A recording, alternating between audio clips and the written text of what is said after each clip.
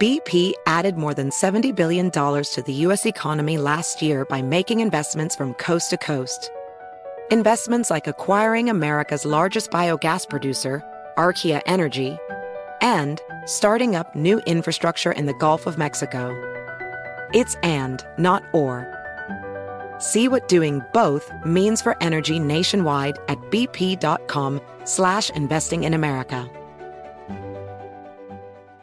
Infiniti presents a new chapter in luxury, the premiere of the all-new 2025 Infiniti QX80, live March 20th from the Edge at Hudson Yards in New York City, featuring a performance by John Batiste. The all-new 2025 Infiniti QX80 is an SUV designed to help every passenger feel just right. Be the first to see it March 20th at 7 p.m. Eastern, only on iHeartRadio's YouTube channel. Save the date at new-QX80.com. Don't miss it. 2025 QX80 coming this summer.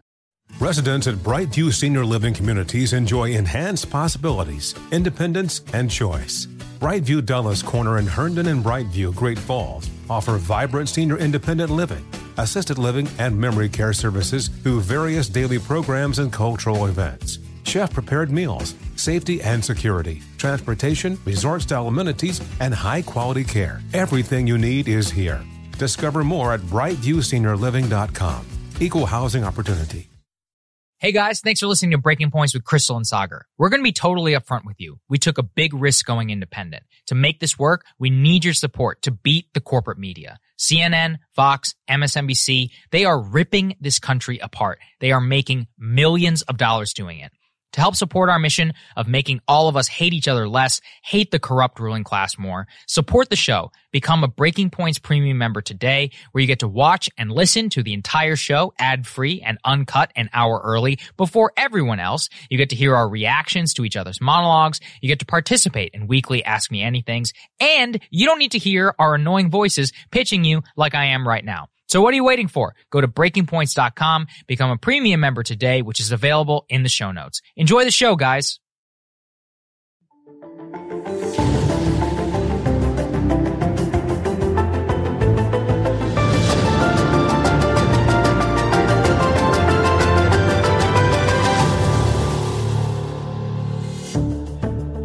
Good morning, everybody. Happy Monday. Happy New Year. It's good to be back. Missed you, Crystal. Indeed it is. Yeah. And indeed we have a wonderful show for you today. Lots, of course, to catch up on. We have for you the very latest on Omicron, what we know about it, the seriousness of it, government response to it, all of that good stuff. Also, Twitter banning permanently Marjorie Taylor Greene. We will tell you why and what we think about it. You probably won't be surprised to learn what we think about that. That's right. New data from our friend Matt Stoller about exactly some of the causes of inflation that you're not hearing a lot about in the mainstream media. Also, some good news going into the new year. There are record numbers of states and localities that are upping the minimum wage thanks to a referendum that their voters passed. So that is exciting news as well. Also, the less than satisfying conclusion to the Ghislaine Maxwell trial and some developments there, including some very, very interesting media choices. Yes. BBC. Guest choices. Looking at you with Alan Dershowitz. We got two Starbucks workers on to preview for us what could very well turn out to be the year of the worker. That is something hopeful. That's what we're hoping. We're going to push it. It's going to start here. That's right. We're declaring it right here, right now. But we did want to start, Sagar, with the very latest with regards to Omicron. Yeah, that's right. I mean, obviously, everybody you know, probably I know as well, you know at least somebody who contacted Omicron. Everybody I know seems to be doing fine. My mom got it. She's okay. So glad to hear that as well. But there's been some troubling questions around treatment options and more. As we have seen, you know, the discussion around monoclonal antibodies is very, very effective against Delta. The data around it is actually a bit mixed, although still hopeful in the right direction. Obviously, booster as well as vaccination amongst people who are elderly, obese, and in general seems to dramatically reduce hospitalization and death. Those are all good things. The discussion, though, around some of the life-saving COVID treatments in the city of New York has taken a very dramatic and really, frankly, terrible turn. And we wanted to make sure that we dug into it as much as possible because this is causing a lot of consternation and, you know, rightfully so when we get to the bottom of it. Let's put it up there on the screen. So New York City will be considering race when distributing life-saving COVID treatments. So what they mean by that is that they will take into account a patient's race when distributing potentially life-saving COVID treatments, according to the Department of Health and Mental Hygiene website. The city, this is from their official guidance, quote, will consider race and ethnicity when assessing individual risk from December 20th, which adds that long-standing systemic health and social inequities can contribute to an increased risk of dying from COVID-19. This specifically is targeted towards monoclonal antibody treatments. This was another policy that we saw down in the state of Texas, and it continues to bubble up as we have shortages. Whether those shortages are supply side, demand side, or whatever also remains very much up for debate. But we have to highlight this, Crystal, and say that just as terrible as it is to discriminate healthcare based upon vaccination status, the same is to be said for race. And also, you can assess all of this without even having to take race into account, and it would probably still have the same effect. If you are, obese or have diabetes, you may be more likely, in order to belong to a specific racial category, just use obesity status, diabetes status, and immunocompromised status. You don't have to add race on top of that. It's the worst fears of a lot of people in terms of the way that healthcare and identity politics would become meshed, including this babble speak, when medically it's not even necessary. I mean, this is woke racism. Yeah, it's nuts. That's what this boils down to. And listen, so there are certain conditions where your race could be actually correlated. So sickle cell anemia. I was about to say sickle cell is the classic example. That is not the case with coronavirus. Okay. I mean, listen, it's possible, but there has not been any research or data to indicate that COVID impacts people differently depending on their race. So even if you're using race as a proxy for something like socioeconomic status, and by the way, Glenn Greenwald had a great post breaking all of this down, that in and of itself is kind of racist. If you're basically saying like, well, we're going to say if you're black, we're just going to assume that you're poor. Yeah. It's like, wait, what? Yeah. That's not okay to do.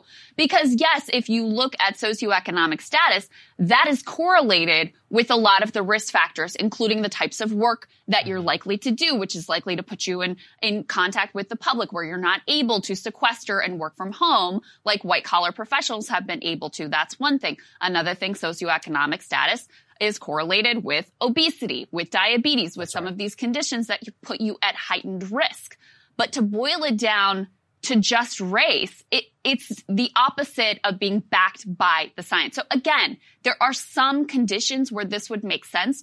Coronavirus isn't one of them. So this is one of those things where on the one hand, you look at it and you're like, we don't actually know if any white people who have been denied treatment because of their race, maybe this is just a one-off. Maybe it ultimately isn't a big deal. But it's emblematic of a very troubling direction and mindset that seems like less of a one-off and more of a trend, which is why we chose to highlight it here. Absolutely. You guys will have to remember in the very beginning of vaccination, so about a year ago, there was a big debate that we saw amongst public health ethicists because some people, like me, normal folks, wanted to vaccinate elderly folks first. But many public health ethicists said that, well, old people in America are disproportionately more likely to be white, so that would be systemically racist. And it's like, well, hold on a second. Once again, it's not to do with race. If you're old, you are dramatically more likely to die. From there, we'll go down to obesity and immunocompromise. And then you can go down to health. Health is variably and widely distributed across all races. And, you have a lot more in common as an obese black Hispanic person with an obese white person than vice versa. And same whenever you're healthy across all different racial categories whenever it comes to your health. It's actually one of the stupidest ways from people I've spoken to in order to try and classify the way that we should be targeting COVID health. So it is a horrific, terrible direction that the U.S. healthcare system can go towards. And that is something which, if we're going to see this get implemented, and once again, in terms of these shortages, there's a lot of questions about why exactly we even have a monoclonal antibody shortage, but that's kind of a discussion for another day. The real question here is if we're going to have scarcity of tests, of treatments, and more, the way then that gets distributed should always be towards the people who are most vulnerable. Those who are old, those who are immunocompromised, and those who are obese. It's not complicated. I can't understand this. There's also a tension between the liberal view, which at times has been, you know what, if you're not vaccinated, you shouldn't even get treatment. You should be put at the back of the line. It's like a libertarian dream. Okay, so that's one view. And then this view, which says if you are non-white, you should be prioritized, because it ignores the fact that for most of the pandemic, the post-vaccination pandemic, Black people and Hispanic people were less likely to get vaccinated, largely because of justifiable, terrible past experiences and present experiences with our healthcare system. That's very inconvenient. So one of the reasons why you might say that Black people have been disproportionately impacted by COVID is because they've also been less likely to get vaccinated. Again, that sits uneasily with this other view over here that if you're unvaccinated, you basically, deserve what you get. So again, it doesn't make sense. It's the opposite of following the science. And it ultimately boils down to just like the flip side of the most abhorrent sort of white nationalist views. That's right. It's like the flip side of that, of let's discriminate based on your race, just in a different direction. And so that makes it ultimately okay. Yeah. Well, let's go into the deeper, just exactly how it's going with Omicron. I know that's what a lot of people wonder. So we have the charts of hospitalization and deaths side by side. Let's put that up there on the screen. There you can see the newly reported deaths by day. Now look, I mean, obviously there has been an increase because of Omicron. However, it is not even close to the highs that we saw in Delta, despite the fact that if you'll take a look there on the right side at hospitalizations, we see the same thing. The hospitalization and deaths were much higher during the Delta variant as opposed to Omicron, indicating some less severity. So that is actually a very good thing.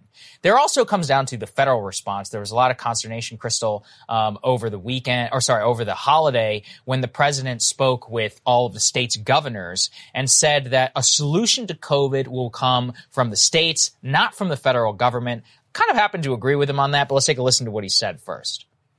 Look, there is no federal solution. This gets solved at a state. It was interesting to me. A lot of right-wingers were very upset, obviously because Biden, said the federal solution to COVID, all of that. But look, I mean, this is kind of what we wanted from the beginning. We kind of did want an admission that there is really no quote-unquote end game here, except for learning how to live with what we have, beefing up testing capacity and the ability for all of us to live our normal lives. That being said, I mean, seemed hypocritical, but also it's also an abdication of responsibility on some of the stuff that you can do. Yeah, and that's right. the problem. So my view on COVID policy is that because we have different parts of the country that are very different culturally and have very different sort of risk assessments and tolerance, that it does make sense to have local responses. Absolutely. Okay. So in that way, I agree with him. But to the abdication of responsibility point, we damn well need a federal solution for the lack of tests or, the lack of sufficient amounts of monoclonal antibodies so that people can get the very best treatment if they do end up hospitalized. We damn well need a federal response in terms of lifting the patent protection so that people around the globe can also get vaccinated so we don't continue to have these new variants emerging that pose new and novel risks to our own population. We could certainly use, now they're saying, now that we're allowed to admit that cloth masks, like that there's a difference between levels of masking. Don't you love, we could have been removed from the internet, 3 months ago for saying that explicitly. That's fine. If different masks, this is something, again, there's been science to back up for a while now, distribute good masks to everybody. Like, those are things the federal government, you could use the Defense Production Act, you could make it a national, wartime type effort. The fact that we don't have sufficient tests is such a disgrace. I personally visited or called a dozen or more different Walmart, CVS, everything in my little region in King George County in Fredericksburg, Virginia. Impossible to get a rapid test. So, this is unique to America. Plenty of other countries around the world, including places that are a lot less wealthy than we are, have managed to have rapid tests available for their population, and yet we have completely failed. So yes, on the one hand, local control and, gauging risk tolerance for the population locally, yes, leave that to states, counties, cities, etc. But there is a lot that the federal government should have been doing and has utterly failed to do. And of course, this is very, very different from what Biden sold when he was running for president. We were all going to get back to normal. I would put it this way. The feds have to make it so that they provide the backbone and the infrastructure for then everybody then to be able to make their choice. So if people, like you said, the masks, whatever, I mean, personally I'm against it, but some people want it. That being said, it's up to the locals. They get to decide on how they would then be able to, now knowing that they're going to have enough tests, enough masks. But on the testing front, because we don't have enough tests, a lot of schools are with, much more recalcitrant populations and parents who are freaked out. They're just going virtual. They don't even have enough tests in order to test all the students. So What are you going to do? I mean, testing was, and I don't think this should be the case, but it still could be the case, it would be a way in order to assuage the most, freaked out people and say, hey, look, everybody's been tested. When you have a wide availability of tests, as they do in Europe and many other parts of the globe, then, a lot of life is much easier in order to go back to normal. And that's just a way in order to ease things out to an area where people can learn to be more comfortable and live with the virus. And that's just something where, while, yes, it is good, and my monologue will be on this, that CDC and Fauci and all of them are basically admitting, that a lot of these guidelines have nothing to do with science and have more to do with what they think public opinion can gauge. That doesn't mean, though, that people aren't still really freaked out. And the media has a big role to play in this. Nate Silver tweeted this. Let's put this up there on the screen, which is that the New York Times ran a story saying, headline, Puerto Rico faces staggering COVID case explosion. And yet, only in the 13th paragraph, do you learn that only 300 people are hospitalized with COVID on an island of 3 million? Exceptionally good news and testament to the power of the vaccine whenever it comes to preventing hospitalization and death. It's just they don't know how to report something without fear-mongering. I see it every day here in Washington. Oh, my God, we have the highest case rate ever. What are the hospitalizations and deaths? Oh, less than Delta? Okay, so why should I care? It's across the whole country. And, the more we look at it in terms of Omicron, South Africa, where we saw the first widespread Omicron burst, put this up there on the screen. Their government now says that the country has passed its peak without a major spike in deaths, offering cautious hope to other countries that are grappling with the variant. So from the beginning, we owe a lot to South Africa. I really do want to say it's terrible what happened to them in terms of the travel ban. Omicron didn't even originate from there. They have a very good identification program early. They warned the entire globe, and they've been giving us consistently good data and news, and our media is the one that has been distorting it for our audience. I mean, the truth is Omicron is much less severe, obviously, in terms of hospitalization and death. You could see it in the data right in front of your eyes. Even with kids and more that are infected, Dr. Fauci, as I'll be saying in my monologue, is now even saying, don't worry, it's not kids, dying from COVID, it's kids dying with COVID. That's been the case for a long time. But Omicron has now made it so that we can all just admit it. And especially with the less hospitalizations, the severity and the death and all of that, it's changed the game. I mean, it really is just kind of a very virulent type of the flu with the vaccination. That's the with vaccination. Very key. That's very true.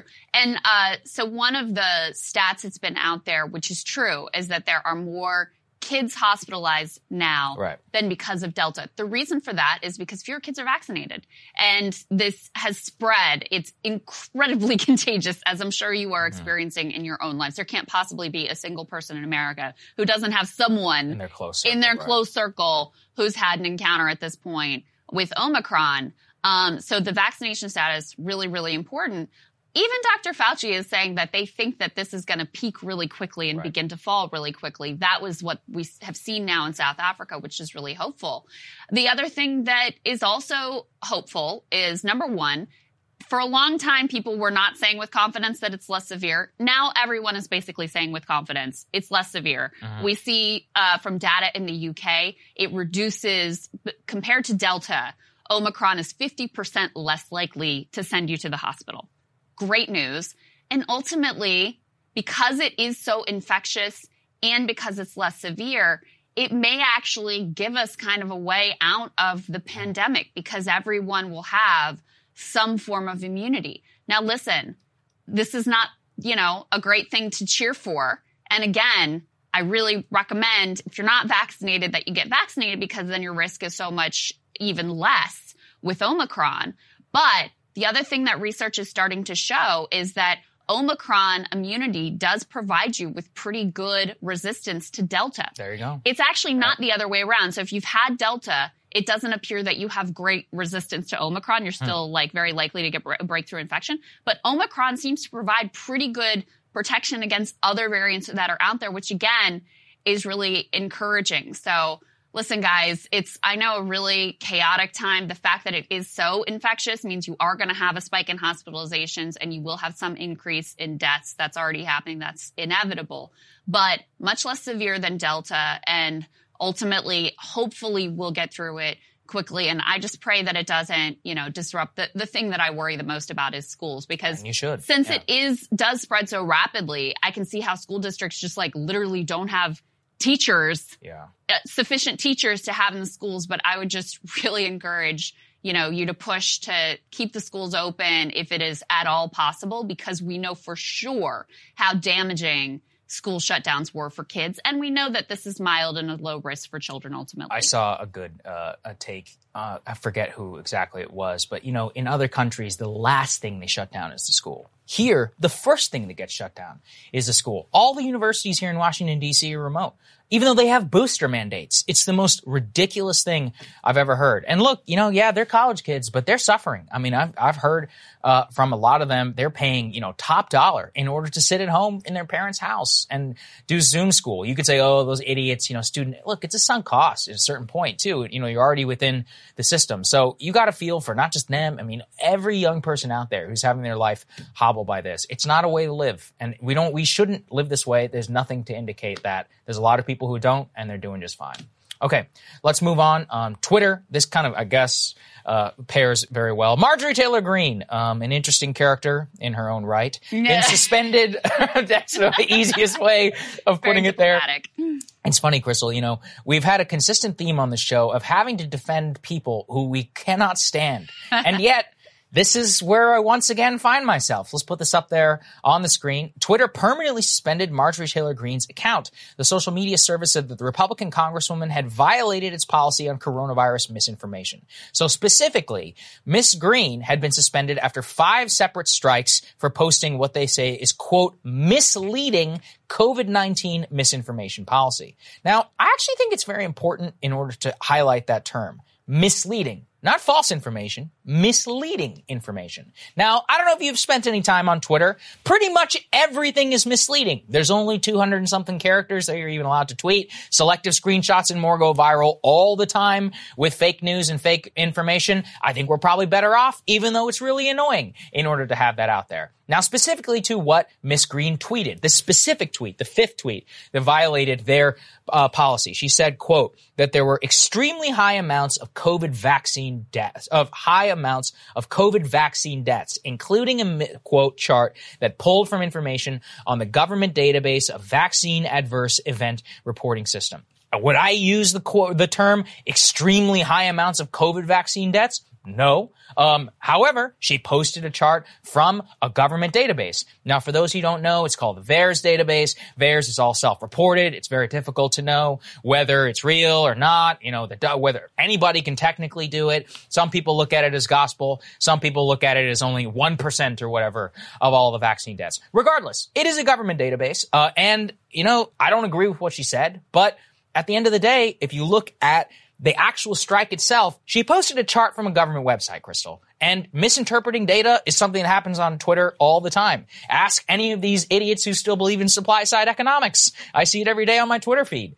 And what really pissed me off is that some of the things that she was given a strike for before that, this one in particular, was whenever she said that COVID is not dangerous unless you are obese or over the age of 65.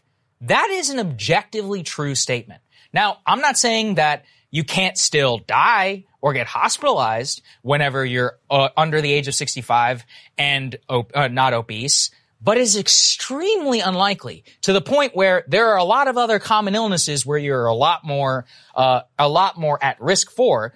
And so when you say, quote, not dangerous for people unless they're obese or over age 65, from both a directional and objectively true way of talking, especially in terms of Twitter, that is correct. The overall policy here is just leading a lot up to interpretation where if you want to set this standard, fine, but we all know then it's not going to be applied equally. I think that's the big problem. Another one of her strikes, her fourth strike in August, was she posted that the vaccines were, quote, failing. So, and I don't know what the first they don't tell us what the first one was. But listen, I mean, I think everything she's posting is misleading. I don't think there's any doubt about that. More of the point is, number one, I don't want a bunch of tech oligarchs interpreting public health information, which we already know they've done incorrectly and been wrong about. We've seen throughout this pandemic, even scientists who are really well-intentioned have gotten things wrong and had to adjust on the fly. So even when the people who are total experts and have dedicated their life to, understanding what's going on here are getting things wrong, you think that Twitter is going to be 100% on where things stand. Another issue here is, like it or not, public elected Marjorie Taylor Greene. That's the real problem, is that the public is electing people like Marjorie Taylor Greene. And there's a whole reason that we talk about a lot on this show, why the country has gotten to this place where morons like this, who are wildly irresponsible, are put in positions of power. You are not going to solve that issue by just kicking them off of this platform. Furthermore, to your point, there has been a lot of misleading misinformation spread by people on the liberal side as well. Things that are, anti-science. I mean, we talked about one just a minute ago, New York having this policy of race-based discrimination. And there was a lot of discourse that seemed to indicate that people were more at risk from COVID just because of their race. That's not true. That is misleading. What it really is the underlying health conditions and factors, things like obesity, diabetes, your what your job is, what your lifestyles, all of those things. But you don't ultimately see it applied in the same way because certain misinformation is comfortable for elites and certain misinformation is not. And so that's the other issue is, listen, I still wouldn't support it if it was applied evenly, but at least then you'd say, okay, well, I see that you're doing this across the board, and at least there's some transparency about how this is going, but this is just extremely selective. Again, I don't like Marjorie Taylor Greene, and I think she's very irresponsible, and I don't think you should be listening to what she has to say about COVID. But that is the reality of a democracy. It's a free country. People who suck and people who have bad takes and who put crappy information out there are still allowed to speak. And if we had a healthy society, we would be able to evaluate these claims and have a discussion about it. And trying to push them out of the public square has not worked to move our country in a better direction. And these people should not be put in a position of power to determine who gets to speak and who doesn't. And let me give you the perfect example of why. Put this up there on the screen. The current COVID misinformation policy from Twitter says that criticism of official regulations and restrictions, even on the grounds of efficacy, are justifications for strikes and bans. Now, when the CDC itself and Dr. Fauci admit that the official regulations and restrictions are not based in science, but are based upon what they think that the public can tolerate, and then you are even banning the ability in order to criticize that on efficacy, congratulations. You just created the grounds for a police state. I mean, I don't know what else you can describe it in order to have it so that the people in charge who have outright admitted they are putting policy into effect, which is not grounded in the science, but actually grounded in terms of social and public engineering, and then make it so that you can't even question the underlying efficacy of whether that these are in charge. Think Australia's COVID camps, for example. Then how can you possibly say that you stand for anything but in serving as like an enforcement arm of the state? And, unfortunately, all of this seems to be the case under the new CEO of Twitter. We'll remind you, put this up there, what the new CEO, Parag Agrawal, had previously said, that their job is, quote, not to be bound by the First Amendment. And every day we seem to see that, coming forward. We saw that idiotic policy about, we're going to remove stuff of people, who have not consented to be allowed in the photo. I mean, which effectively destroys a lot of journalism and the ability for viral moments in order to go. And we all know exactly which viral moments we're going to get take down. The selective way in which all of this is being applied is just really a dramatic, terrible way to have a free country and to have any public discourse whatsoever. And, Crystal, you had this idea to get this mashup of all these blue checks celebrating this stuff. These are the people who run stuff. Put this up there on the screen. Lawrence Tribe, Marjorie Taylor Greene suspended. Goodbye, good riddance. Do her official account next. To be clear, he's calling for her government-issued Twitter account. Marjorie Taylor Greene personal account has been suspended. A great move by Twitter and a win for public health and truth. Okay. I'm glad Marjorie Taylor Greene was banned from Twitter, but she needs to be censored and expelled from the Congress for the same reasons. Who agrees? These are the people who are in charge. They're celebrating this stuff. They're, the elite tastemakers. And these are who Twitter are responding to. You want to live in a country run by these people? Absolutely not. We can't have this. Look, and I know there's a lot of hypocrisy whenever left people get banned and, right people don't speak up. I agree with you. We speak out about it all the time here on the show on every side, from BDS people who've been silenced to also, yes, Marjorie Taylor Greene. That's how it has to be. There's no other way. Yeah, no, that's right. And I was thinking this through too. I mean, you can easily see, because sometimes people like myself are very critical of Big Pharma and very critical of the fact that there's, profit at the center of all of their decision making, can get branded as anti-vax. I mean, you guys know I'm like the polar opposite of anti-vax. I'm encouraging everybody to get your vaccinations in this show. I myself am vaccinated. I'm boosted. My kids are vaccinated, whatever. But the questioning even of the motive of Big Pharma or is Bill enough. Gates or any of these people. Exactly. In some liberal circles to get you branded as anti-vax. You could easily see that type of just accurate discourse of what their motives are becoming problematic in a space like Twitter, and them having the power to ban you just from questioning the wonderful motives of the big pharma giants, or, tech giants for that matter. So this stuff doesn't stay just in the lane where you might want it or feel comfortable. I mean, listen, we both said a million times, it's been nice having Donald Trump off of Twitter. That doesn't mean that it was ultimately the right decision. And the same thing here. Yeah, maybe it feels a little nicer on Twitter to have Marjorie Taylor Greene banned. That does not ultimately mean that it was the right decision and, in the grand scheme of things, the right direction for our democracy to go in. Yeah, 100% correct. All right, we wanted to highlight this because obviously inflation is on the minds of everybody. This is literally the number one concern of majority of Americans. Yeah. Huge issue, has spiked significantly, and there have been a lot of really bad takes and analysis, or very selective takes and analysis of what exactly is driving that inflation.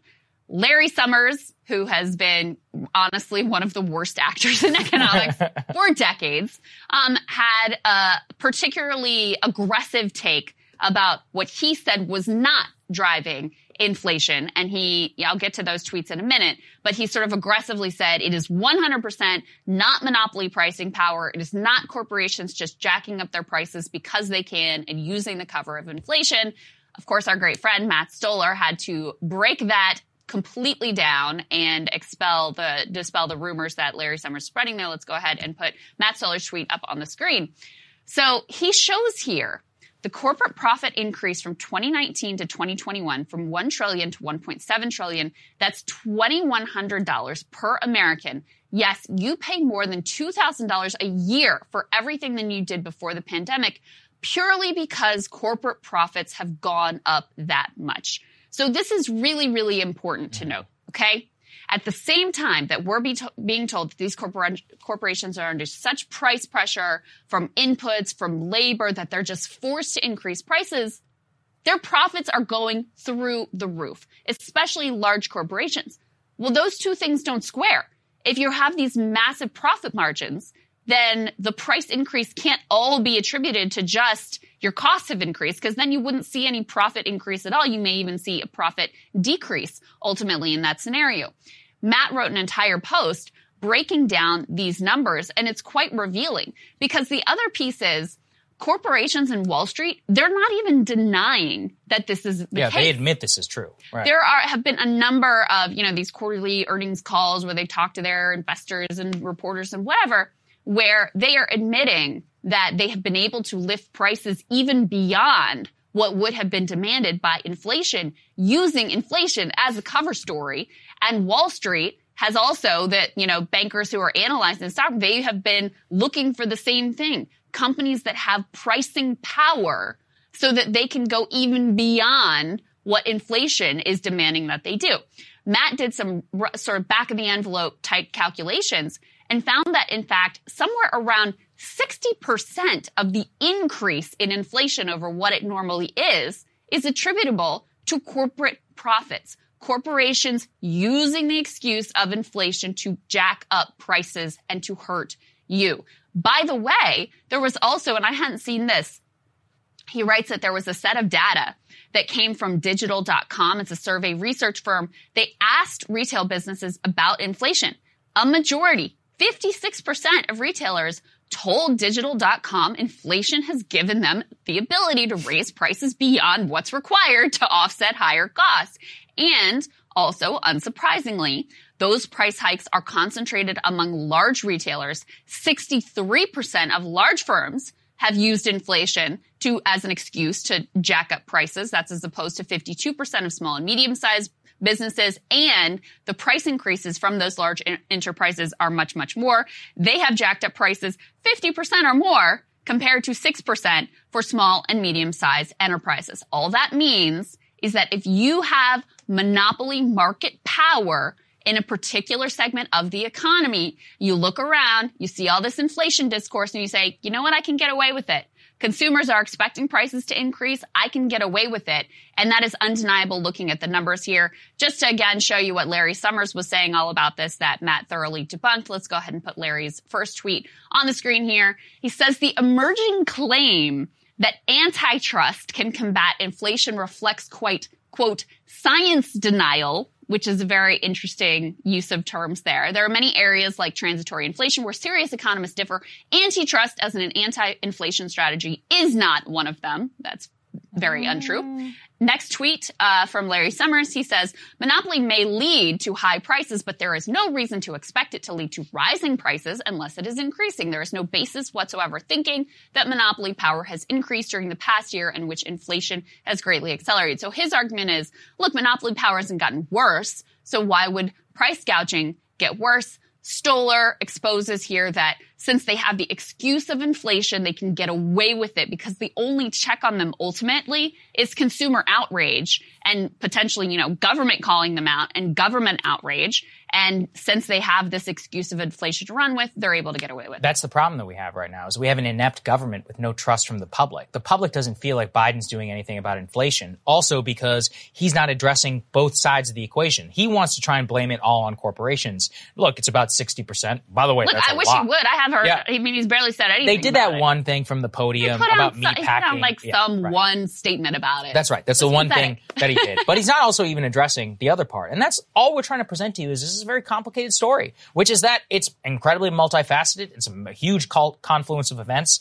And if you believe, as I think we do and most people should, that big corporations will use anything as an excuse in order to screw you over for their shareholders and in order to make more money for themselves, that is absolutely part of the story. You can even believe, I believe incorrectly, that government spending might have caused that, but you can't look at that chart and deny this. This is government data, not just government data. This is self-reported aggregated data from the corporations themselves about their actual profits. They're telling you how much money they make. They're like, here it is. This is exactly how much. Profit and loss, profit after taxes even. This is what it looks like. And it's up by, billions and billions of dollars. And so when you look at that, you can understand very clearly too from that data from the self-reported study that small businesses are not the ones who are doing this by and large. Yeah. In fact, they're probably the ones being screwed most by the supply chain crisis. Agreed. It's the people who have the economies of scale who probably could survive some sort of a supply crunch and yes, pass on some of that to the consumer who are then tackling onto that an increase in price. And here's the worst part. Nobody's getting paid more. It's not like they're increasing wages. They're not increasing wages, or even if they are, they're being dragged. They're kicking and screaming, as we're going to be talked with our guests from Starbucks. Well, they're making record profits. They're certainly not increasing wages enough to offset the impact of inflation. Price for everybody. Right, exactly. And that's where really this becomes such a big problem because we have seen some wage increases, but they're being eaten and more by inflation. So ultimately majority of people end up worse off because of the increase of costs here. The reason this is important is because even if you accept that part, and I think that this is true, that part of why you have inflation is because people, because of the pandemic relief programs, had a little bit more money in their pockets. What you choose to focus on and what you choose to ignore determines what your response will be. So if you pin it all on, well, people got more money in their bank accounts, so we got to deal with that. Well, what's the response to that then? It's, well, we got to have austerity. We got to cut these programs. We got to make sure people are worse off so that they can spend less money. That's the solution that he's advocated for. People like Larry Summers, and there are many others like him, are advocating for, well, if we just focus on the spending, the government spending side, then we need to pull back that money, make sure people are worse off so that they cannot spend. What I'm saying is we need to focus on, corporations are doing just fine. Focus on that side. Focus on the part that Matt Stoller focuses on, that they have way too much power and allows them to manipulate and take it. This is not a free market. This is not anything like, what people who do believe in capitalism, what they would want to see in terms of a free market. They have all of this pricing power. Go after that. And try to deal with some of the supply shocks and the supply chain issues as well, which Biden has done sort of like a fumbling and inept try to deal with. But the problem is not that people have actual money and are doing a little bit better thanks to the $600 checks that they got. It's actually fizzling out. We see that consistently. That they're spending down and depleting their bank accounts. People feel like the largest percentage, remember we tracked this, says that they expect things to get worse for them economically. So we're actually at this place where people are getting backed up against the wall again. And, people like Larry Summers, they want to further pull the rug out from under them rather than turning around to these corporations and saying, hey, you guys are making record-breaking profits. What's going on here? This is not all you're just, we have to pass on the cost to consumers. It's a bunch of bullshit. Yeah, 100%. All right, we do have a little bit of good news that we wanted to make sure we got into the show, which is that there are a lot of places around the country that are going to have minimum wage increase, even though they weren't able to get it done at the federal level. Let's put this Axios information up on the screen here. It's tear sheet. Record number of minimum wage increases set for 2022. They cite a report from the National Employment Law Project that found that 25 states and 56 municipalities are going to raise their minimum wages by the end of 2022. In a lot of areas, that wage floor is going to meet or exceed $15 per hour. They have more information here. 47 cities and counties by the end of this year are going to have wages that meet or exceed $15 per hour. That includes DC, includes 11 different California localities where a $15 minimum wage has already been met, and further wage increases to account for inflation are expected. There are 10 new states with laws in place looking to reach minimum wage of $15 or more by a specific amount of time. So a lot of progress here. On the flip side, there are still 20 states that have not raised the minimum wage below the federal floor, which is $7.25 an hour, which is pathetic, which has been stuck at that level since 2009, which is the longest time in the history of the program of minimum wage that has gone without an increase, which is pathetic. But at least some states and localities are trying to make up for it on their own terms. Yeah, we want to try and highlight this. I mean, it's always good news whenever we see that. And yes, I'm not going to lie, with the price of goods increasing, some of it's going to be negated, but at least take-home pay will keep pace at least somewhat. Let's also put this up there from the Washington Post. Really interesting piece about the most unusual job market in modern American history. And some of the key takeaways there are that demand for workers right now has recovered, but the number of willing workers has not. And we've consistently pointed this out. There's a lot of reasons for this. Some people have left the workforce, some who are older, on the older side of the spectrum. Some people decided that they like spending time more with their kids, so they just simply don't want to go back to work. And some people also cannot find a job in their desired category and don't necessarily want to go back to the type of employment that they were doing before. So that's pretty interesting. But the other thing is that it is still one of the fastest and slowest recoveries at the same time. It's the fastest return for the unemployment rate, but the slowest return in modern history for labor force participation. And I think that we have to try and keep coming back to this, which is that there's a lot of reasons, Crystal, that people just aren't going back to work. Yeah. And some of them are good if you value those, like we're saying, spending time more with your children. Also, with all the school disruptions that you tell me about, I think it's pretty crazy that you even get to come here and do the show all the time. I don't know how that worked, right? So this is repeating itself on a level all across the entire country. There's a lot of people who have to deal with the same thing. A lot of people said, hey, driving for Uber really sucks. Hey, working, you always point to this in nursing homes. Are these, those workers got hammered and they were like, you know what, screw this. I'm not doing this anymore. Yeah. There's a lot of jobs like that across the whole country. The burnout is very real. And it is making it so that we have both the fastest recovery in terms of the actual unemployment rate. And this is what the Biden people never seem to understand. They're like, we have one of the best economies in history. People are still dislodged. They feel upset. Nothing is normal. Nothing is real. School, closed, on, off. CDC, they change the recommendation every other day, and then they admit some fake reason as to why they're doing so. Nothing is yet back to the way where people want it to be. They don't feel like they personally are going in the right direction. There's a lot of different reasons for that, and exactly whether you can even solve that is a very, very difficult, thing. But the one piece of good news within this has been the blue-collar Great Resignation, with the ability of blue-collar workers across this country to quit basically as they see fit and immediately seek employment for a higher wage, usually in the same town. Now, the wage is still not high enough. It should be a lot higher, but that is one good thing I think that's come from this. Yeah, there's a mix here of one of the most interesting charts in this is they look at why people are saying that they left their jobs. And there seems to be a mix of some things that are affirmative choices where people reevaluate it. And this is the part that I think is so encouraging. People basically reevaluating what really counts in their lives. Right. And having a little bit of market power, be able to stand up for themselves and say, I'm not working this shitty low-paid job where I'm, disrespected and treated as less than human anymore. I'm just not going to do that. And, and in some cases, they were sort of forced into that reassessment because so many people were laid off at the beginning of the pandemic. And so you didn't have a choice of staying at that shitty low-paid job and you had to reevaluate.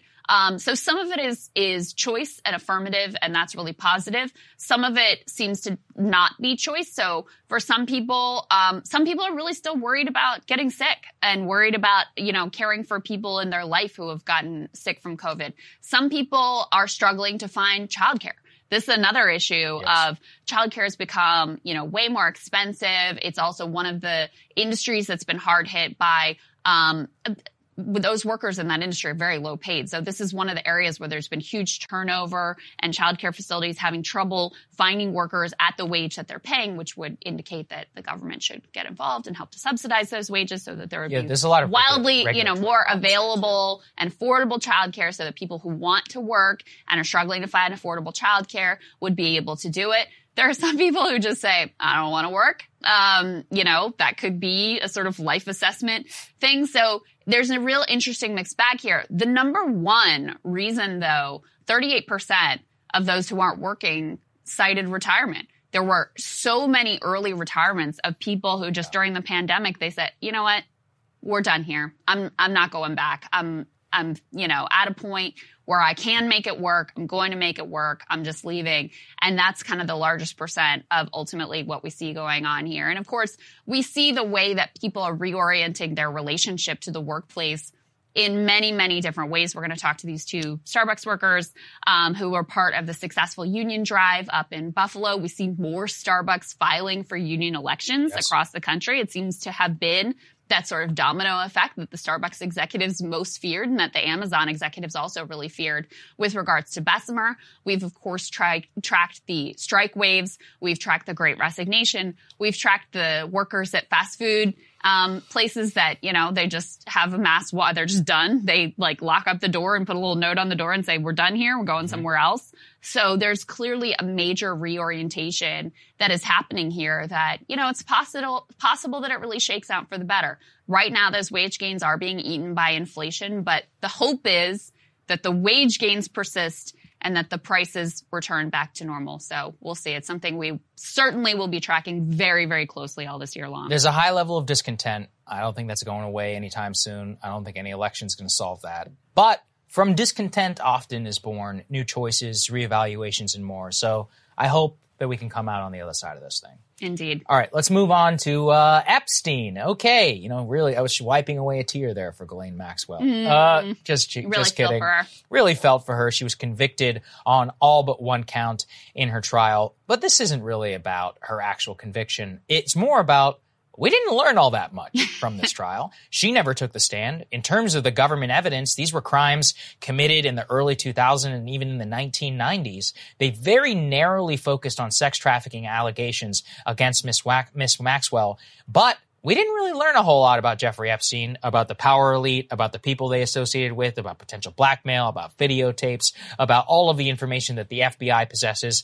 And in some ways, Crystal, this is the perfect little bow tie ending that the feds could ever ask for. Ghislaine Maxwell is going to jail. Yes. However, nothing was revealed in open court against the most powerful people on earth. Some might say that was by design. Because now all of those files in the FBI, they're not coming out. They're part of an investigation. They can remain secret for all time. Open court was the last and only opportunity for us to learn about so much of what these two were up to for several decades. And shockingly, even the New York Times did a decent job of this. Let's put this up there on the screen. Maxwell prosecutors won their case, but shed little light on Epstein. And as they point to, we had a rare window into Jeffrey Epstein, and yet we got a very narrow a very narrow trial where high-profile friends like Donald Trump and Bill Clinton came up only in passing, just a few of the financial transactions and a fraction of the thousands of FBI photos were even offered into evidence. Talk of Epstein's private planes, while much fascination, came off as staid. And what they say there is we learned very, very little about his actual lifestyle, about the financial connections between him, people like Bill Gates and others. Yes, we learned a tad bit about the way that they were able to schmooze amongst the power elite, but we didn't learn about any potential blackmail or more. And the way that this entire thing, both from the media level, in terms of the lack of coverage around this, lack of understanding generally outside of these reporters about these larger connections of the Epstein network, have largely been ignored. And actually, on the BBC network, our British friends, who, just a reminder, one of their princes was literally, ensnared in all of this, to react to this trial and the verdict, who do you think they brought on? Put this up there. The BBC had to apologize after they had Alan Dershowitz, one of Epstein's own lawyers, on their program to react. They said, his appearance did not meet our editorial standards. We did not make the relevant background clear to our audience. We will look into how this happened.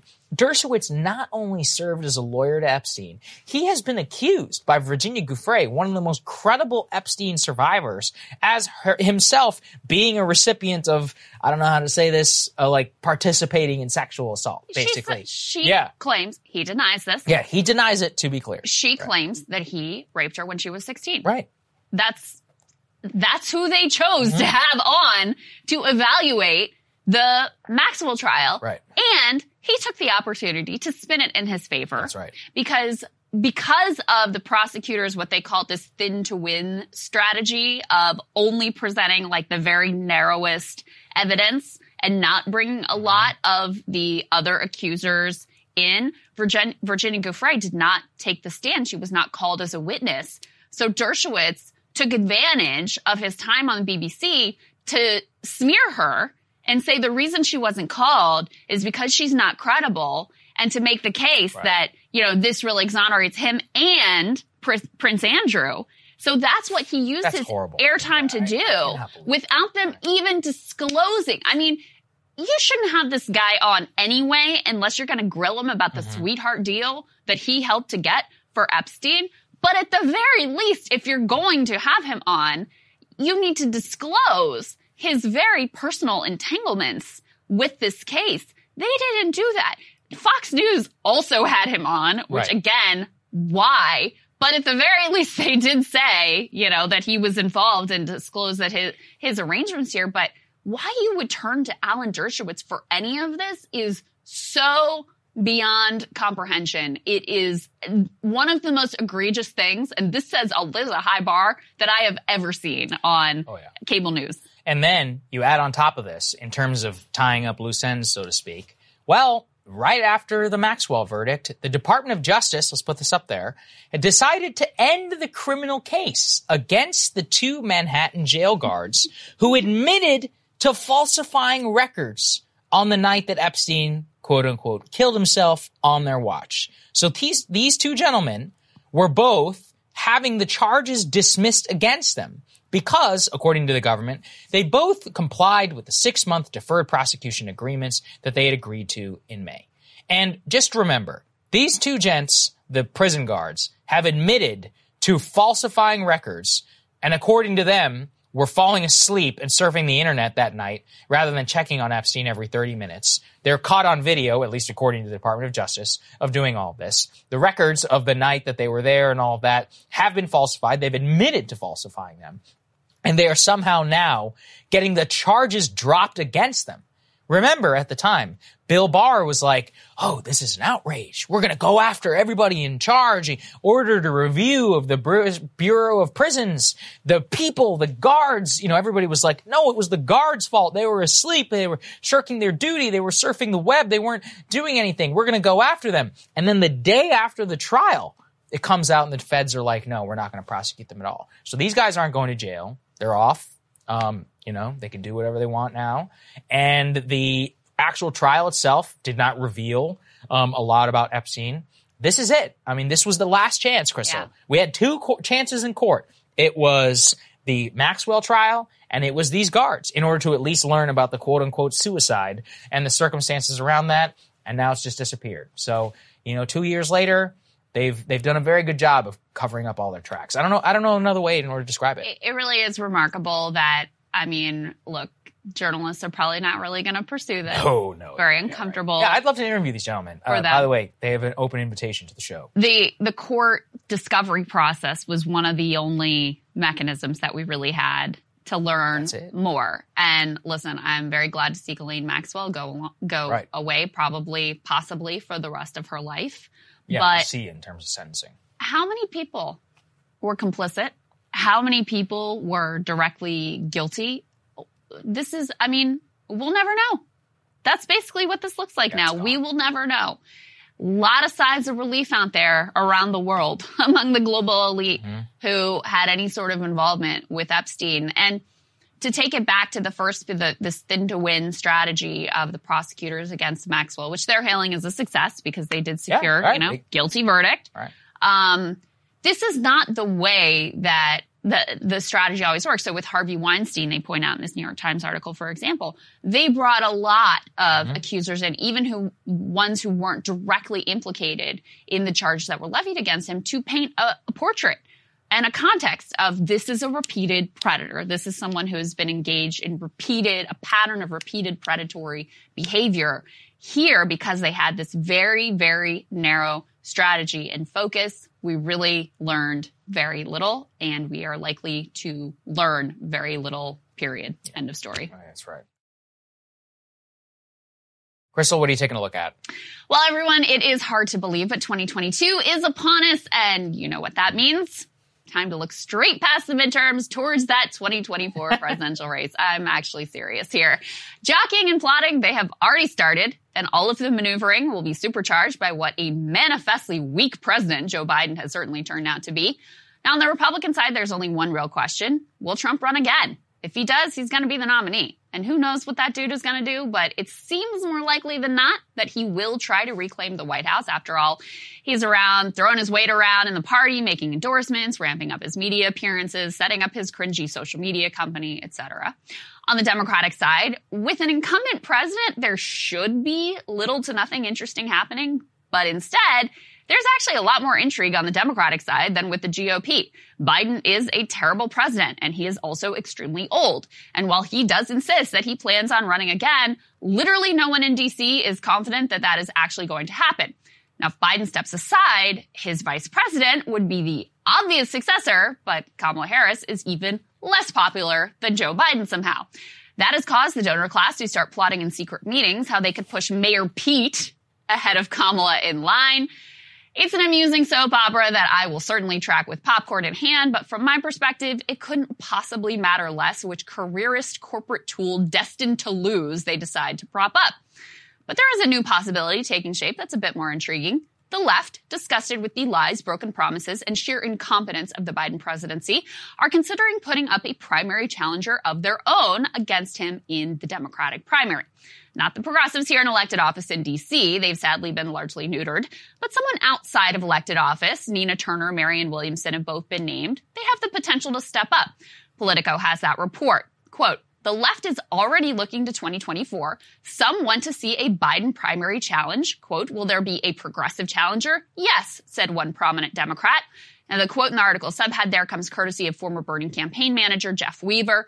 Other strategists from the Bernie left voiced similar sentiments. AOC's former comms director Corbin Trent had this to say of Biden. "He is deeply unpopular. He's old as shit. He's largely been ineffective, unless we're counting judges or whatever the hell inside baseball scorecard we're using. And I think he'll probably get demolished in the midterms. People will smell opportunity, and D.C. is filled with people who want to be president." So what are the odds that such a challenge could succeed? Pretty much zero. Close to zero. Bernie Sanders is the best politician the left has had in decades, and he wasn't able to get the job done against Biden when it was a wide open field. The odds of taking out an incumbent of your own party are very, very small. But very small, close to zero, is still better than absolute zero. And if you don't try, defeat is certain. Look, you never know what craziness might unfold. First of all, Biden may well not run or may not live to see the next election. And second of all, if anything was going to turn our politics upside down and inside out, it is the last couple of years that we have just lived through. We dealt with a once-in-a-century pandemic in which trillions of dollars of wealth were funneled to the top of society, while the working class was given a little pat on the head, told they were special essential workers, and sent back out there to generate more profits for Mr. Bezos. And what's more, we face a dire reality right now. The country desperately needs to be rescued. It needs to be rescued from the Trump Republicans, but it needs almost as urgently to be rescued from the Biden-Pelosi Democrats. I am 100% behind any effort with even a tiny, minuscule chance of accomplishing that goal. Obviously, a rising labor movement is one really critical part of that. But electoral politics, that's another critical piece. Because it sure seems like we are at a tipping point of catastrophe on basically every front. You might say we're at a breaking point. Destabilizing inequality has accelerated dramatically as wealth by the trillions poured into the bank accounts of the wealthiest among us while Congress handed out comparative pennies to the broader public. Whatever you think about the fairness of the situation, history is littered with examples of societies which collapse and revolutions that are sparked when the public rejects the basic distribution of wealth and sees through whatever bullshit rationalizations the ruling class dreams up to justify their grotesque largesse. Government capture by moneyed interests has reached extreme levels as well, as evidenced by the fact that the one really transformative bill that has passed under Trump or Biden was a giant corporate tax cut. In the Biden era, corporate America has been able to absolutely run the table. They cherry-picked only the business-friendly infrastructure deal and killed off the broader social and climate agenda altogether. Meanwhile, many of our legislators are brazenly on the take. Pelosi recently scoffed at the idea that they should not be gambling in the stock market while also legislating with access to inside information. She then proceeded to make some big trades over the holiday break, buying millions in call options in companies like Google, Roblox, and Disney, thanks to our friend Unusual Whales for tracking that one.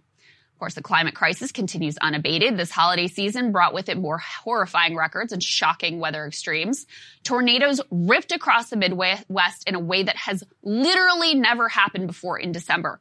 The previous record high number of tornadoes for the month was shattered by the 163 tracked in December this year. Suburban Colorado faced down an urban firestorm that forced shoppers to flee a Costco under apocalyptic skies of gusting winds and swirling embers. Just look at that. It's insane. Here in D.C., we were setting records that were actually kind of nice if they were a bit unsettling. We had a bunch of 70-degree days as we basked in the second warmest December ever recorded. And then the temperature abruptly dropped 30 degrees in one day, and this morning it snowed. And look, with the anniversary of January 6th looming, we got to admit, the whole democratic experiment we're engaged in here, it's kind of on life support, folks. Increasing numbers of people trust no one, believe nothing, and have fallen into complete nihilism. Or on the other hand, they fall prey to phony saviors and rigid ideologies that see the world in dangerous binaries of good versus evil. That is the logical end state of a nation with no organizing values outside of money and outside of profit. So, of course, faced with a primary challenge, establishment Democrats will try to argue that any threat to their control of the Democratic Party amounts to an existential threat to the nation. Sure, they've done nothing but allow conditions to ripen for the return of Trump or something worse, but they'll still claim that they are the only ones standing between America and the abyss. They'll insist that any dissent within the party will inevitably lead to fascism, that any honest critics must actually be doing the work of Putin or Trump or white nationalists. But we can't be afraid of more democracy. In fact, it is the only thing, both in the workplace and in the nation at large, with even a sliver of a chance of saving us. I hope that someone courageous and uncompromising steps up, not for some phony notion of pressuring Biden or pushing Biden on this or that issue, but to take their best shot to actually win. As a long shot, at this point, it's the only shot that we've got. And Sagar, at the very least, these people deserve to be challenged in a way that is not stupid. And if you want to hear my reaction to Crystal's monologue, become a premium subscriber today at breakingpoints.com. All right, Sagar, what are you looking at? Well, Happy New Year, everybody. I missed you all very dearly. I hope that you spent it with some family and some friends. Luckily, the people I was hanging out with, for the most part, were able to avoid Omicron. But I'm sure that many of you know, as I do, dozens, if not hundreds of people who tested positive over the holidays. A near universal theme that I heard from many who tested positive or who were left in the lurch by the public health elite was twofold. Number one, they failed us. This story, you already know. Hours-long lines for tests. No tests available in pharmacies. Biden's so-called testing distribution not arriving for weeks. The fact that they never gave any therapeutic guidance when it was clear even the booster shot doesn't give you all that much protection from catching COVID. But the second thing I heard was, okay, now that I've got it, I'm done. I'm done with the restrictions. I'm done with their BS. I'm done with their idiotic recommendations. I'm done with my kids wearing masks. I'm finished. I'm kaput. I could not have coincided better with the new year of 2022. And while a central part of this show is that the elite are fundamentally corrupt and out of touch with the majority of the American people, something I've tried to emphasize is that if just enough of you get together and you make your voice heard, then they are forced to respond in a little tiny way. In their response, we saw remarkably how full of it the COVID regime has now been for the last 2 years, and how we need to keep pressuring them to destroy them forever. Now, we've known for some time that Dr. Fauci, many of the CDC's recommendations around social distancing or masks in schools are not based whatsoever in science, but instead in social engineering, trying to manipulate public opinion toward a restriction-minded goal. And as many millions of people got Omicron and realized, hey, wasn't that bad after all, and others saw that even if they lived under a rock, they were still going to be exposed, a lot of people started questioning the guidance. And just like that, the CDC changed its recommendation for quarantine after testing positive for COVID, not based on any science whatsoever, based upon what they thought that the public could handle. Take a listen.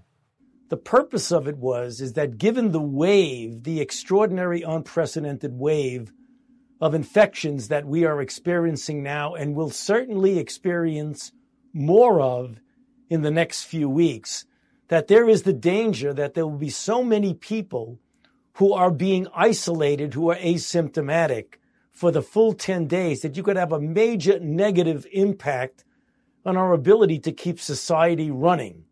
So the decision was made, although it's not completely risk-free, of saying, let's get that cut in half so that we could have 50%, namely half of the 10 days, and 50% of that time, people can actually be out with a mask in society.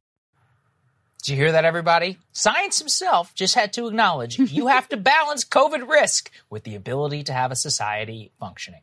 This singular point of criticism has been used by people like myself for over a year to argue for the end of COVID restrictions, and it was brushed off by the mentally ill people in charge of public health who screamed at us about science and COVID zero the entire time. But now, the dam is breaking. Once they said it out loud, they're not going back. Once they've admitted it, you can't put it back in the bottle. Omicron has been a real come-to-Jesus moment for the public health elite. They can scream double masking and boosters at you all you want, and most of them still end up getting COVID themselves or exposed to it in the last 3 months. All you can do is assess your risk level, get the vaccine if you're worried about hospitalization and death, and then live your freaking life. Once the release of the vaccine, they have done everything that they can to shut that message down, usually by pointing to dishonest statistics of case counts while ignoring dropping hospitalization and death. And in the case of children, pointing to them who were already terribly ill otherwise, and then seeing that the reason that they died was COVID. This, again, is something that Omicron ripped the Band-Aid off for millions of parents who saw their kids essentially get a cold and then brush it off. Once again, it forced a stunning admission from Mr. Science, who has refused to acknowledge these basic facts around children and was forced to do so on TV. Let's take a listen. But the other important thing is that if you look at the children who are hospitalized, many of them are hospitalized with COVID as opposed to because of COVID. And what we mean by that, if a child goes in the hospital, they automatically get tested for COVID, and they get counted as a COVID hospitalized individual, when in fact they may go in for a broken leg or appendicitis or something like that. So it's overcounting the number of children who are, quote, hospitalized with COVID as opposed to because of COVID. I think I'm going to lose my mind. What's next? They're going to acknowledge natural immunity? Yes, it's maddening to see Fauci, the CDC, and others admit the basic truths that we've all been shouting for the last year. But here's the thing. It only shows that we're winning. People are waking up day after day to the terrible restrictions that they have been forced upon with no grounding whatsoever in science. And the more they are forced to admit that they don't act with only science in mind, the closer we get to normalcy. The tragedy, of course, is that it's all nearly a year too late. How many children lost a year of their lives with remote school or mass and the attendant social development? How many college students were bilked out of tens of thousands of dollars to sit at home with their parents and miss out on some of the best years of their lives? How many working class kids right out of high school couldn't get an entry-level job because of whatever dumb law localities are forcing upon their people? When you start to answer those questions, your heart actually breaks. But once again, I show you the hopeful way out of this. When even the most stringent liars like Dr. Fauci are forced to admit the truth, then there is hope. It's because the masses of this country are fed up. They're done. They won't live their lives with such significant disruption for something they can plainly see with their two eyes is not a threat to their life or the vast majority of other people's. But there is a darker truth here I want everyone to be aware of too. We only matter when we band together in very, very, very large groups. We can only break elite consensus on a case-by-case basis when they directly are destroying our lives, and even then, it takes a really long time. We are governed not by the masses, but by elite public opinion. It's a much bigger problem that describes nearly every area of American public life, and we cannot fix it tomorrow. The first step of fixing a problem is acknowledging it. So spread the word, red pill the masses, so to speak. This is our only way out. I mean, how incredible was that, Crystal? When he's like talking about, he's like, well, we did it because society would be able to. And if you want to hear my reaction to Sagar's monologue, become a premium subscriber today at breakingpoints.com.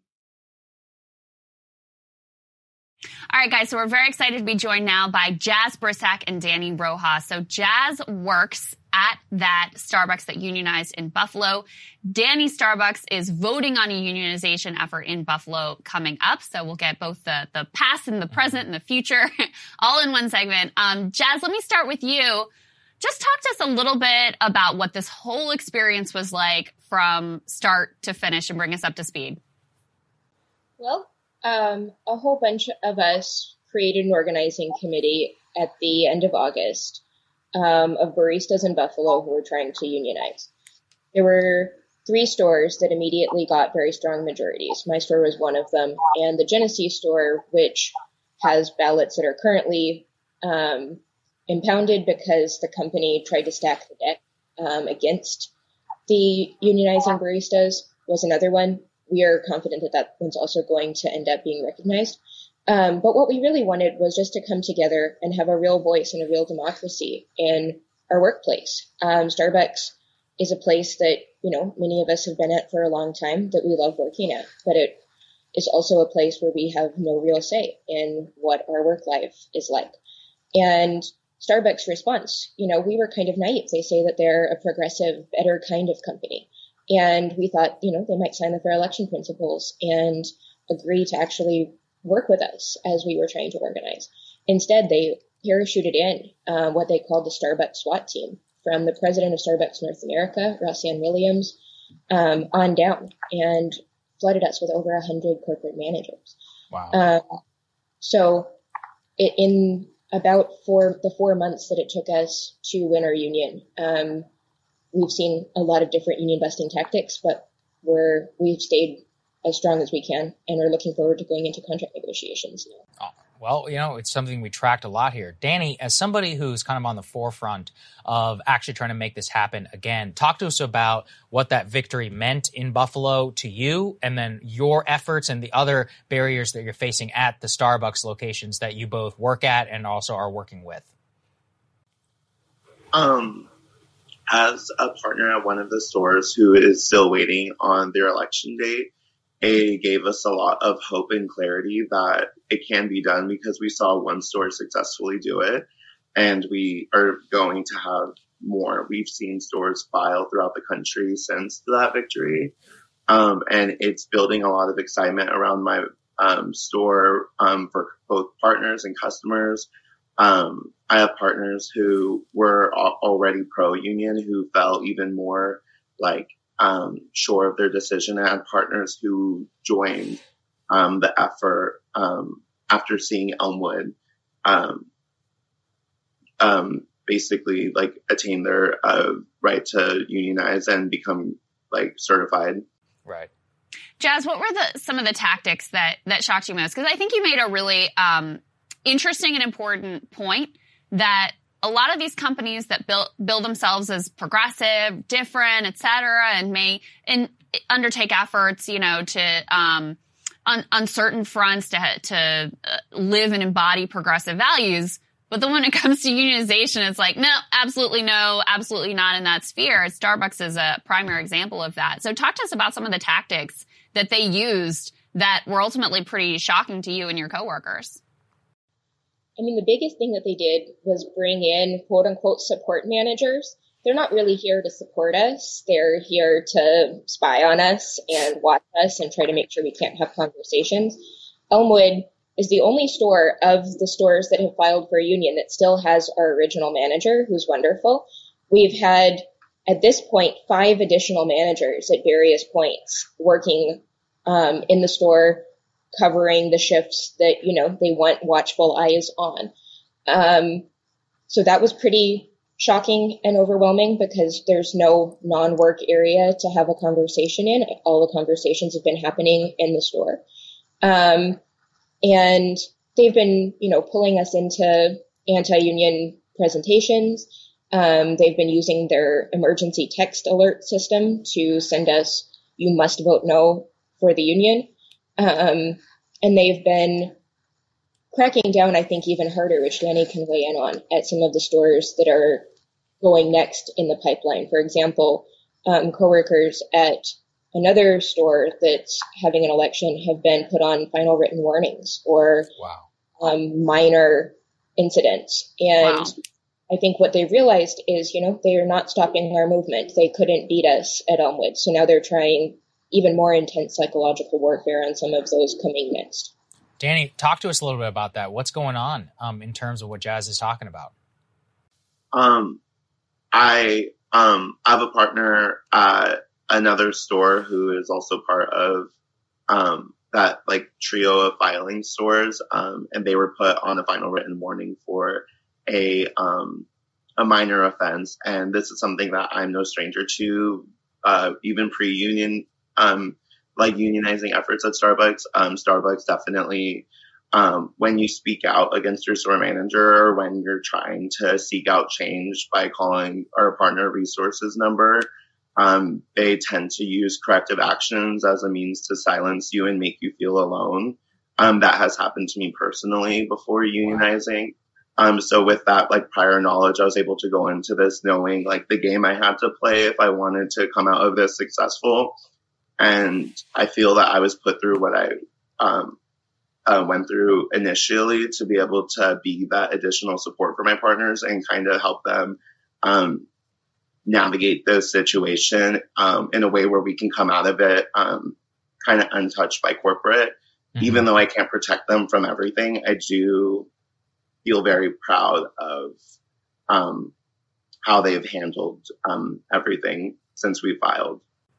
You know, Jazz, in a sense, their sort of worst nightmare is coming true, because obviously why they spend so much money and put in so much time and effort and use such aggressive tactics to try to stop this effort is they were worried about domino effect. They're worried that next Danny store is going to unionize. And of course, we've seen stores, not just in Buffalo, but now in other places across the country, also file for union elections. On the other hand, the reason they do this is because, number one, they want control. Number two, they're worried, oh, this is going to hurt our business. But what have you seen there at your store in terms of how has business been? Has this destroyed Starbucks business in Buffalo? How have customers ultimately responded to this effort? Customers have been overwhelmingly supportive. I mean, we even have customers coming in and hanging Buffalo as a union town ornaments on our lobby Christmas tree. Tips have been higher. Business has been really good.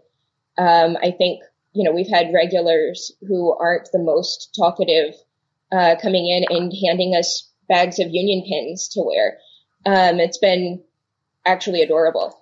And I think going into contract negotiations, that's something that we want to harness, because while obviously there's economic issues and issues of, you know, health and safety right now, half of our store is in COVID self-isolation, and we're trying to, you know, make sure that everyone's taken care of.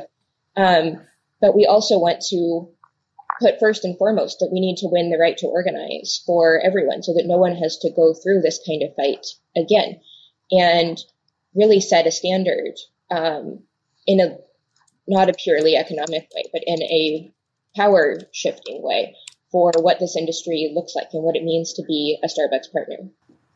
And Jazz, what are some of the things that you all will be pushing for in your contract? Because as important as this first victory is, we also know that companies have a whole range of tactics that they use to try to never negotiate that first contract. When we saw this happen with Dollar General in Missouri, there was a store that voted for a union. The company engaged in these sort of sham contract negotiations. And ultimately, when they were forced to recognize the union, they just shut the store down. So what are some of the things that you will be pushing for in terms of contract negotiations? And what have your interactions with corporate been like to this point? Well, I mean, most of my interactions with corporate have been when, you know, they've had top executives in the stores telling us to vote no. I haven't had that many interactions with them. But I think going into contract negotiations, we've asked Starbucks to sign an agreement for equity and sustainability that basically says, you know, we're recognizing the union. We will stop fighting the union going forward and respect all partners' right to organize. And we're going to actually make this negotiations a place where we recognize all the diverse voices of partners and try to make this company the best and most sustainable it can be. I think from, you know, everything from seniority pay and better benefits so that no one's going into medical debt for, you know, healthcare needs, to actually making sure that our company is living up to what it should be doing on a sustainability front, on making sure that everyone is respected and truly treated equally, because certainly there's a lot of divides in our workplace, and Starbucks could be doing more on, you know, equitable promotions and equitable treatment. Very rare. Danny, finally, just tell us what the timeline is. When is your election scheduled? When are people going to start voting? We currently don't have a scheduled election date. We're hoping to get some more clarity on that by at some point today. There's a lot of delays and moving parts, and we were hoping to have an election day by now. If I can make my best prediction, I would say any time starting by the end of the month, I'm hoping, but I don't have any specific information on the date. Got it. Well, how can people support you guys? This Jazz, go. You can go first. Go ahead. We're asking that folks call on Starbucks to, sign on to our agreement for equity and sustainability, actually recognize our right to organize, and bargain a contract that partners and Starbucks corporate can be proud of. Got it. What about you, Danny? I think the same sentiment that our customers can definitely hold Starbucks accountable, reach out and express why you want to see your favorite baristas be able to get the right to organize and why you think it could impact their livelihood. And just like community support, in Buffalo, we started handing out lawn signs. And I think that the more you can get your community involved in your unionizing efforts, you'll be able to see a larger payoff. And I think that resonates with Starbucks values as well, which will be really impactful. Yeah. Well, consider it called for. Yeah, absolutely, guys. We've been tracking this closely with a lot of excitement. Please keep us updated, and Happy New Year, too. Stay in touch, guys. Happy New Year. Thank you. Happy New Year. Yes. Absolutely. Thank you guys so much for watching. We really appreciate it. It was an amazing year for us last year. We succeeded far beyond our wildest dreams. We've got big stuff in store. I mean, that union segment and more, we talked about, different ways that we can go out on the road. Things are percolating, hiring more people in order to cover both the labor organizing. And look, we got to gear up, as Crystal's monologue was all about. Election's coming. Yeah, it's an election year. Not just the midterms, man. Yeah. The presidential election. The presidential and the midterms are starting. We are going to have people all across this country. We're getting ready for how that all looks like. So we need your support. Link is down there in the description. We really appreciate it. We miss you guys so much. I'm so happy to be back here. It's nice to be back, guys. Yeah. We love you. Happy New Year, and we will see you back here tomorrow.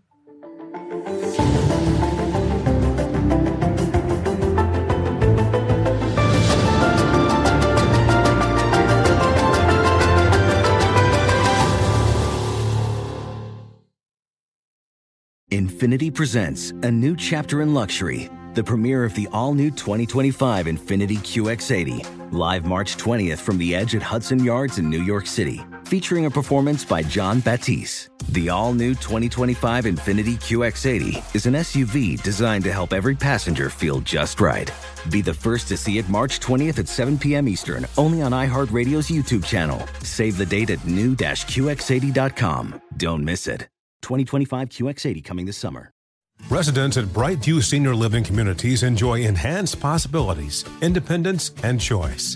Brightview Dulles Corner in Herndon and Brightview, Great Falls, offer vibrant senior independent living, assisted living, and memory care services through various daily programs and cultural events. Chef-prepared meals, safety and security, transportation, resort-style amenities, and high-quality care. Everything you need is here. Discover more at brightviewseniorliving.com. Equal housing opportunity.